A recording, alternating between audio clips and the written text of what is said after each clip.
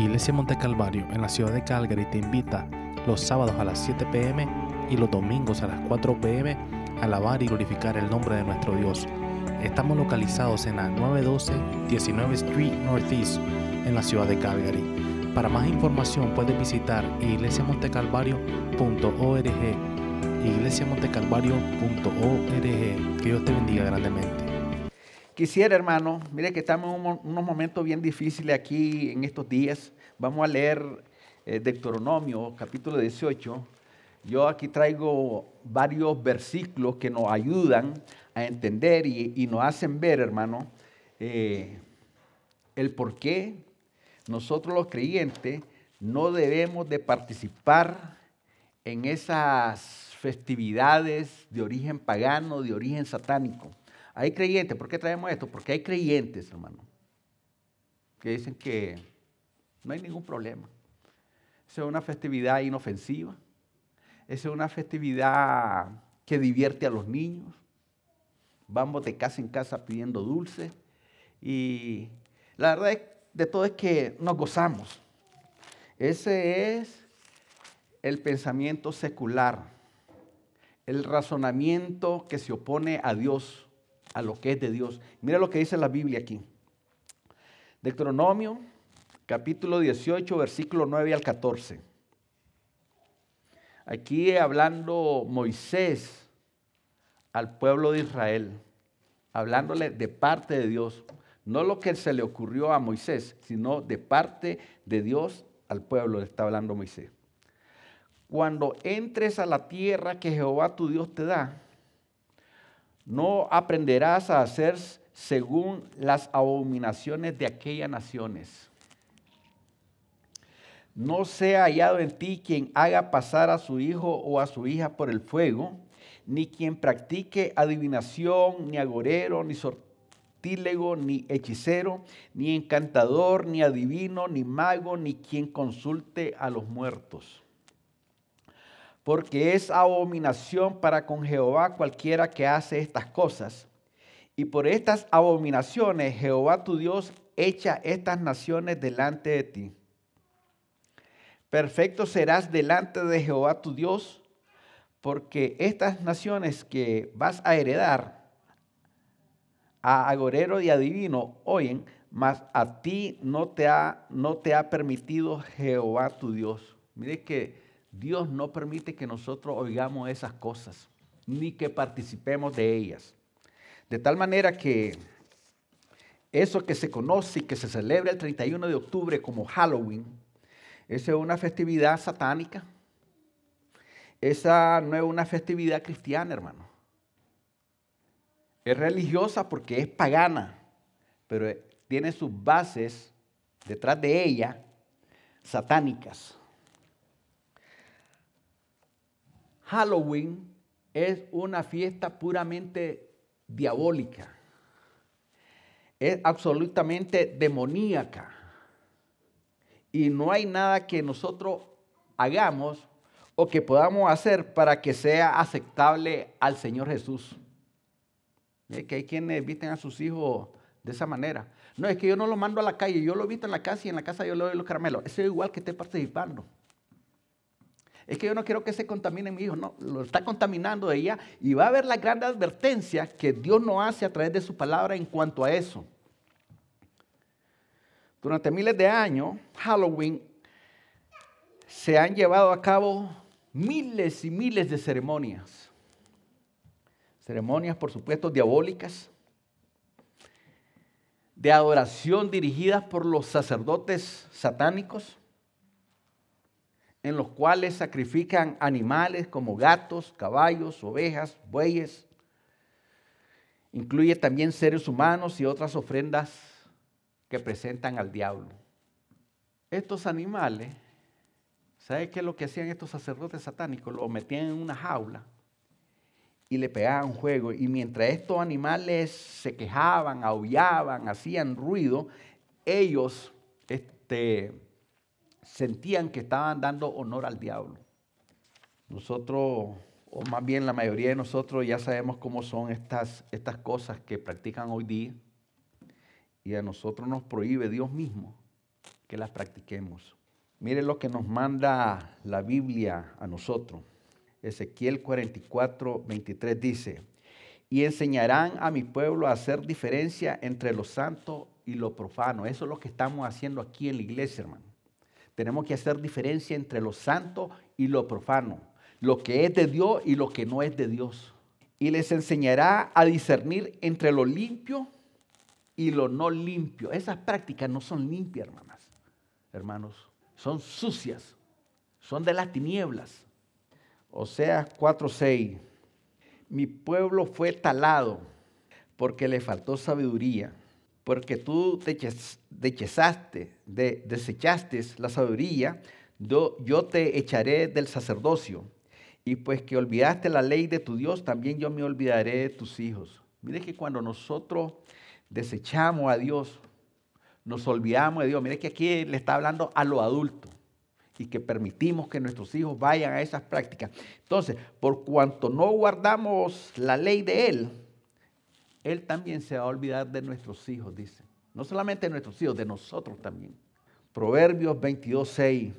Instruye al niño en su camino, aun cuando fuere viejo no se apartará de ella. Ese es nuestro trabajo, hermano. Instruir a nuestros hijos en el camino del Señor. Nosotros no podemos estar pensando, no, es que eso déjalo una vez al año, hay que vayan los hijos, hay que vayan y que participen. No. Tu obligación, mi obligación, tu responsabilidad, mi responsabilidad es instruir al niño en el camino del Señor, no en esas prácticas. Mateo 18:6. Y cualquiera que escandalizare a alguno de estos pequeños que creen en mí, mire que los niños, los jóvenes creen en Dios. Escandalizar significa que nosotros lo instruyamos de mala manera o que le llevemos a que participen de esas prácticas. Y cualquiera que escandalizare a alguno de estos pequeños que creen en mí, mejor le fuera que se le colgase al cuello una piedra de molino. Mire que es la receta que da Dios para aquel que instruye al niño para que vaya a esas cosas.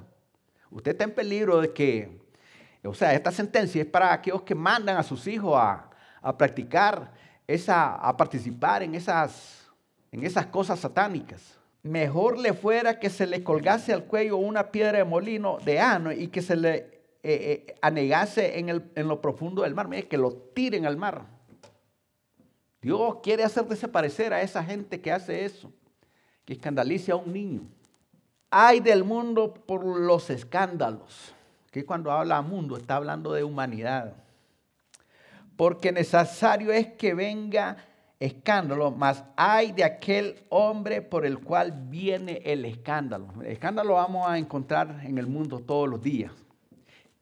Pero el problema es de dónde viene ese escándalo, de cuál hombre viene ese escándalo. Dios va a tratar de una manera bien dura con esa persona. Romanos 12:9. El amor se hace en fingimiento. Ay, yo amo a mi hijo, vaya, mientras yo me quedo aquí haciendo otra cosa. Eso no es amor. Eso es un amor fingido.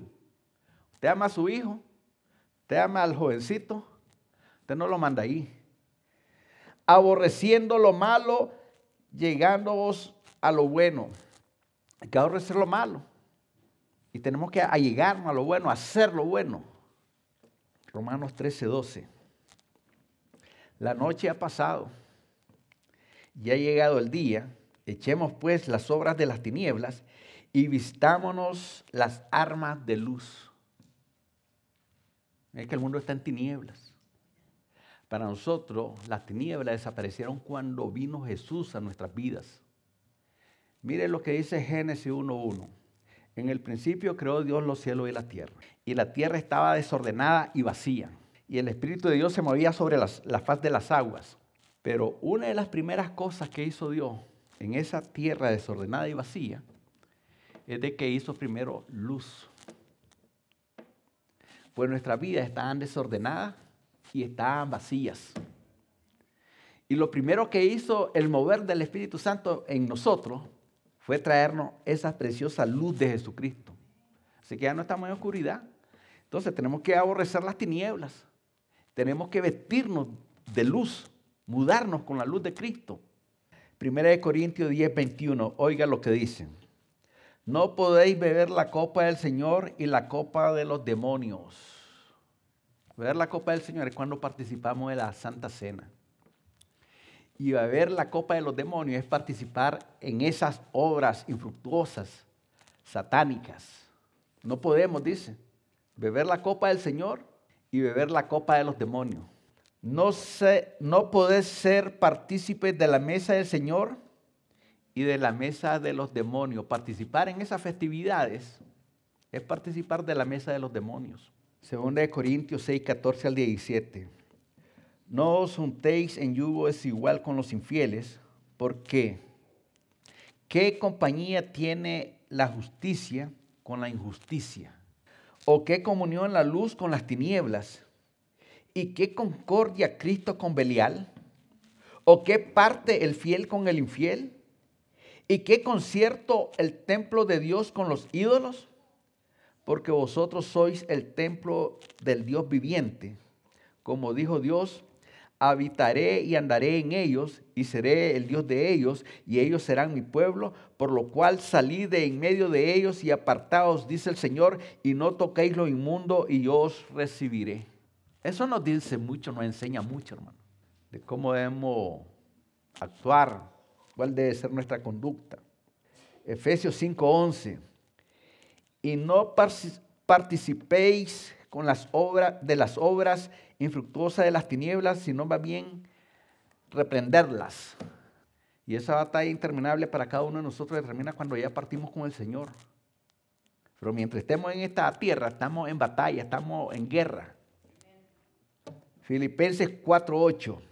Por lo demás, hermanos, todo lo que es verdadero, todo lo honesto, todo lo justo, todo lo puro, todo lo amable, todo lo que es de buen nombre, si hay virtud alguna, si alguna alabanza, en esto pensado. En esa fiesta del 31, allí eso no es honesto, eso no es verdadero, eso no es justo, eso no es de buen nombre. Ahí no hay ninguna virtud para que nosotros pensemos en ellas. 1 Timoteo 4, 1 y 2. Oiga, ¿qué es lo que dice aquí las Escrituras? Pero el liderazgo de la iglesia dice claramente, no dice el liderazgo de la iglesia, no dice el pastor, no dice los diáconos, pero el Espíritu, mire que aquí está hablando del Espíritu Santo, el Espíritu de Dios, pero el Espíritu dice claramente que en los postreros tiempos algunos apostatarán de la fe escuchando a espíritus engañadores y a doctrina de demonios. Apostatar de la fe significa apartarse. Y se apartan, ¿sabe por qué? Porque están oyendo doctrina de demonios. Escuchando a espíritus engañadores y a doctrina de demonios, por la hipocresía de mentirosos que teniendo cauterizada la conciencia. Mire, una conciencia cauterizada es una conciencia que ya ni se molesta en que el hombre haga lo que haga. Se fue ahí a celebrar Halloween, da igual. ¿Cuántos han tenido alguna herida en alguna parte del cuerpo? La primera vez que usted se echa alcohol en una herida, eso le arde. Pues así mismo, cuando el hombre falla, está viviendo delante de Dios y le falla a Dios, entonces esa falla, eso le produce un dolor grande. La segunda vez que usted se echa alcohol en una herida, le va a arder, pero no como la primera vez. Entonces el hombre sigue pecando, la conciencia todavía le dice, mira, no estuvo bien eso. La tercera vez le va a arder todavía, pero poquito. Está fallando, le va a decir la conciencia. Pero ya la quinta, la sexta vez que usted se echa alcohol, ya ni siente la herida. Ya está dormido eso. Entonces, así, de tanto fallarle al Señor, que ya la conciencia ya no va a funcionar. Y la conciencia usted lo va a acusar o lo va a defender. La conciencia a usted no le dice qué cosa es bueno. La conciencia a usted no le dice qué cosa es malo, hermano. Pero sí, la conciencia le hace sentir bien a usted cuando usted hace lo bueno delante de Dios. Usted hace lo malo delante de Dios, la conciencia lo hace sentir mal, pero no le dice qué cosa es malo. Tienen cauterizada la conciencia. Santiago 4:7. Someteos pues a Dios, resistid al diablo y de vosotros huirá. Pero hermano, el diablo solo vive atacándome y yo ya no puedo luchar contra él. Sométase a Dios. Usted con su fuerza no va a vencer al diablo. Él tiene su poder, por supuesto, limitado, pero es Dios. Cuando usted se somete a Él, entonces usted puede resistir al diablo. Mire cuál era el sometimiento de nuestro Señor Jesucristo. En la parte final del capítulo 3 de San Mateo está el bautismo de Jesucristo. Él fue bautizado por Juan el Bautista. Cuando Él salió del agua, dice la Escritura que el Espíritu Santo bajó en forma de paloma, forma corporal de paloma. Y luego se oyó una voz del cielo que decía, este es mi Hijo amado en quien yo tengo complacencia.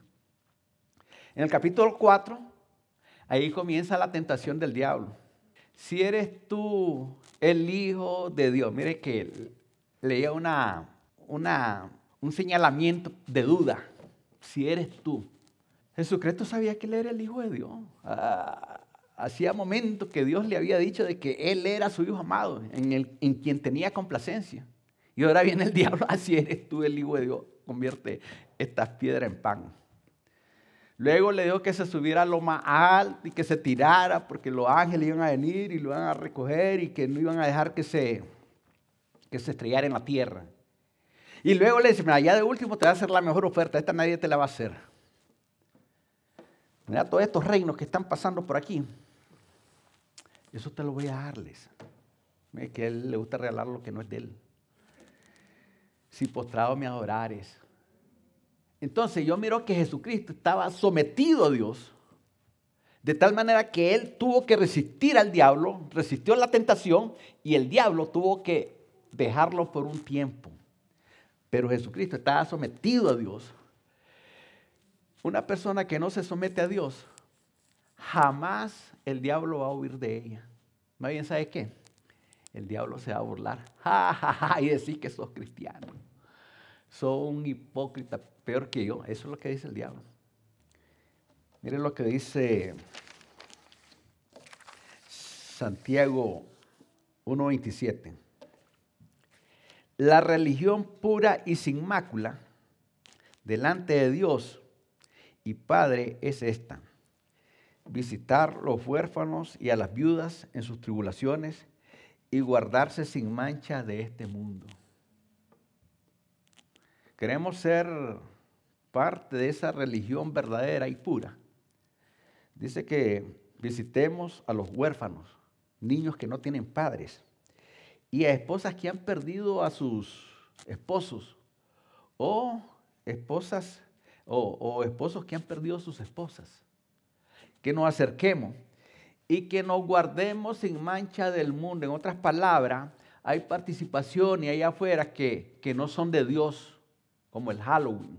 Nosotros no tenemos que apartarnos de esas cosas para entonces guardarnos sin mancha de esas celebraciones del mundo.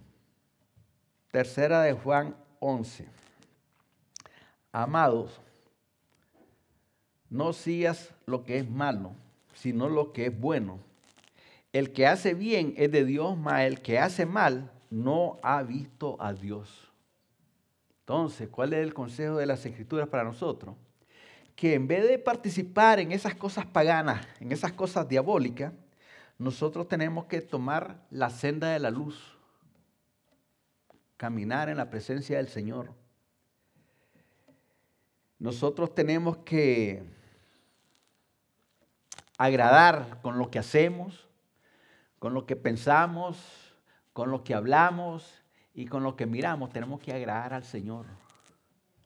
Mire que en el 31 de octubre de 1517, Martín Lutero clavó las 95 tesis en la catedral de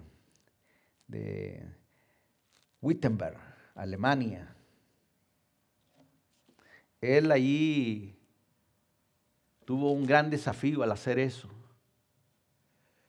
Y él denunció que las indulgencias y el exceso de la religión del mundo lo inspiró a él a la reforma, a mirar diferente las cosas, o sea, por lo menos a mirar diferente lo que enseñan las Escrituras y lo que hace el mundo y lo que hacía el clero de esa época.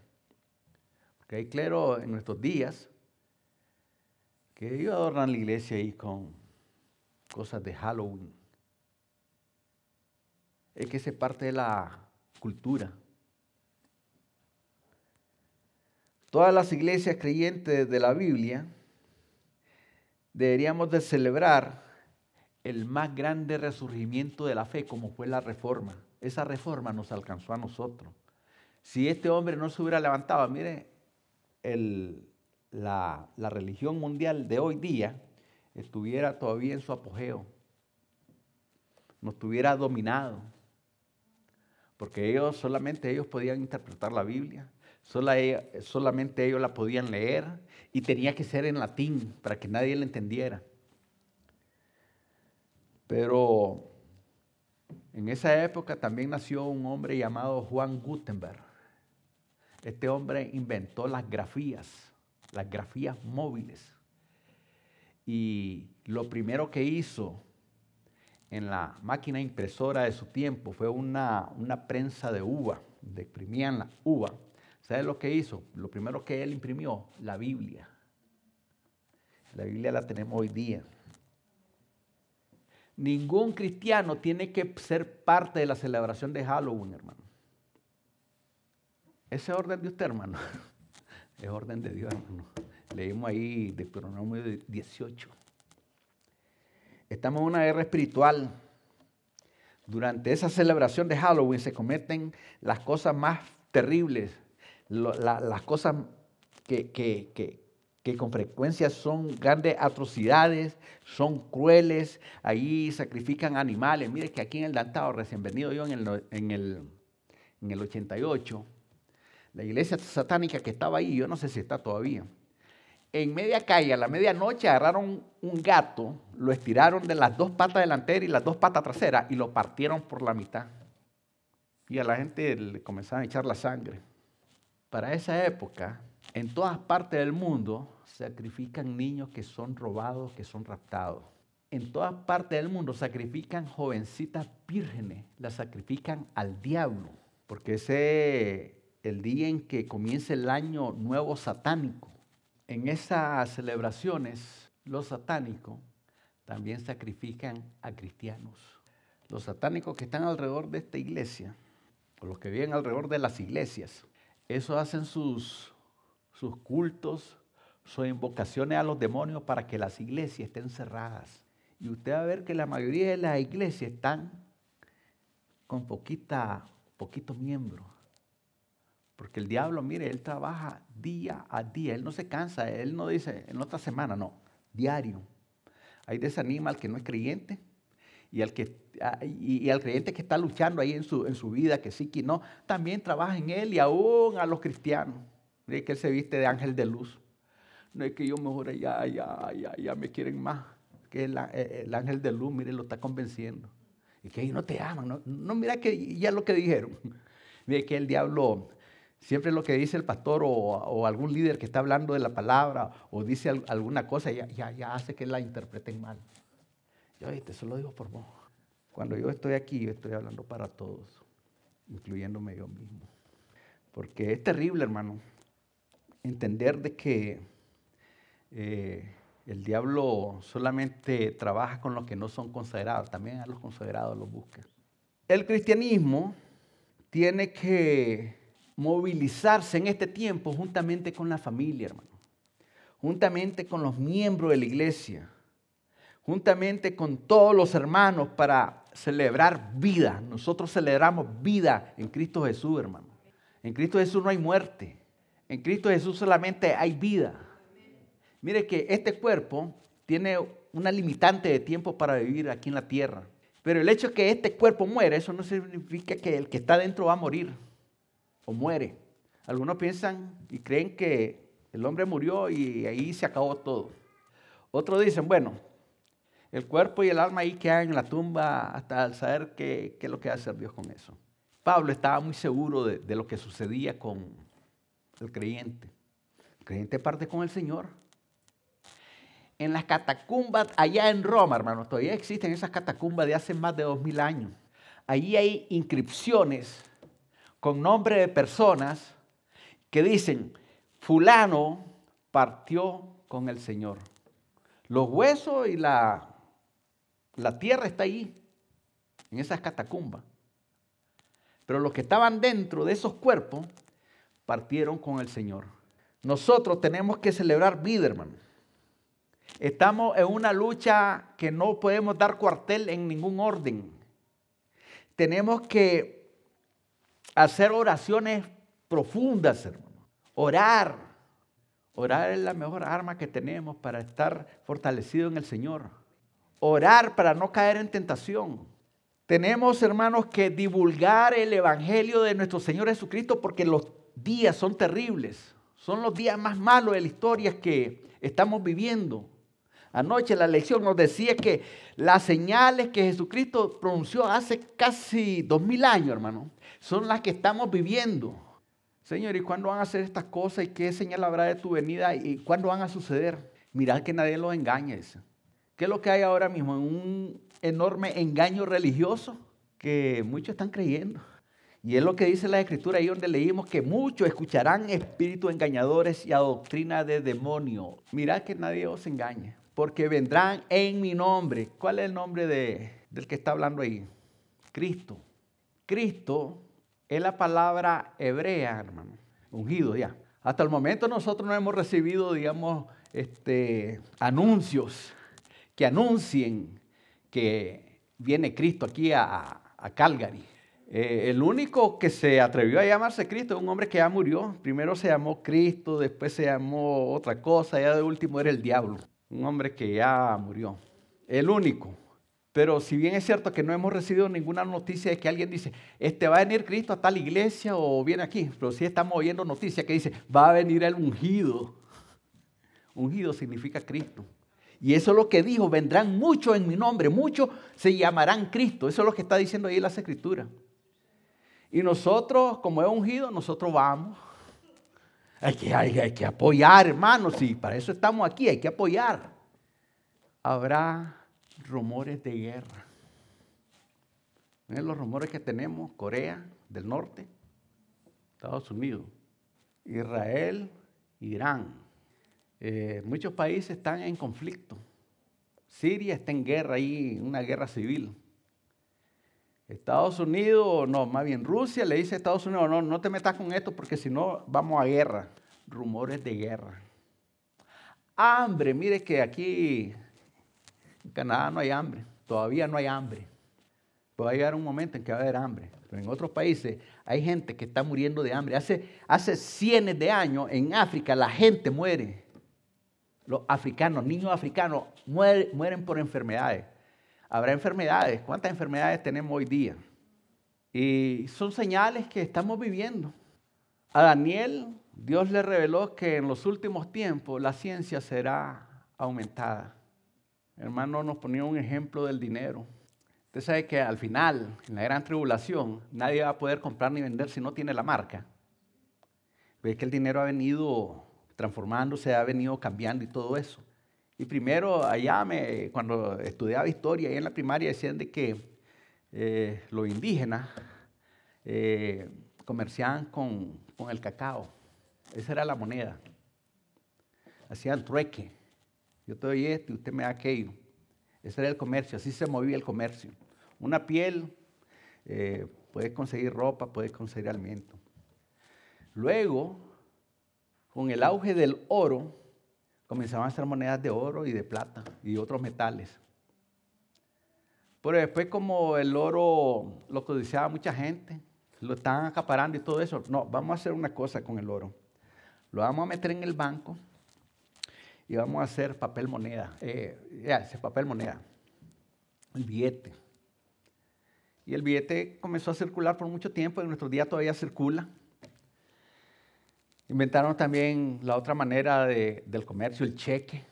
Con el cheque todavía, y con los billetes de papel, pues ahí el problema es la falsificación. Y entonces la tarjeta, ahora está la tarjeta.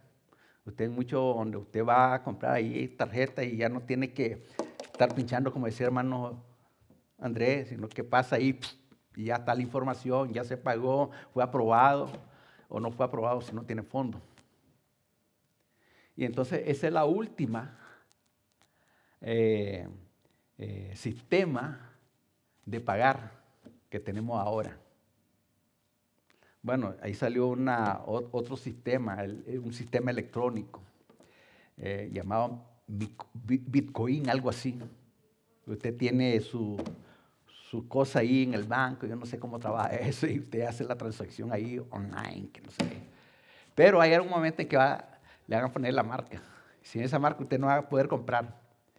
Mire cómo va a ser la situación tan terrible y la inflación que va a haber.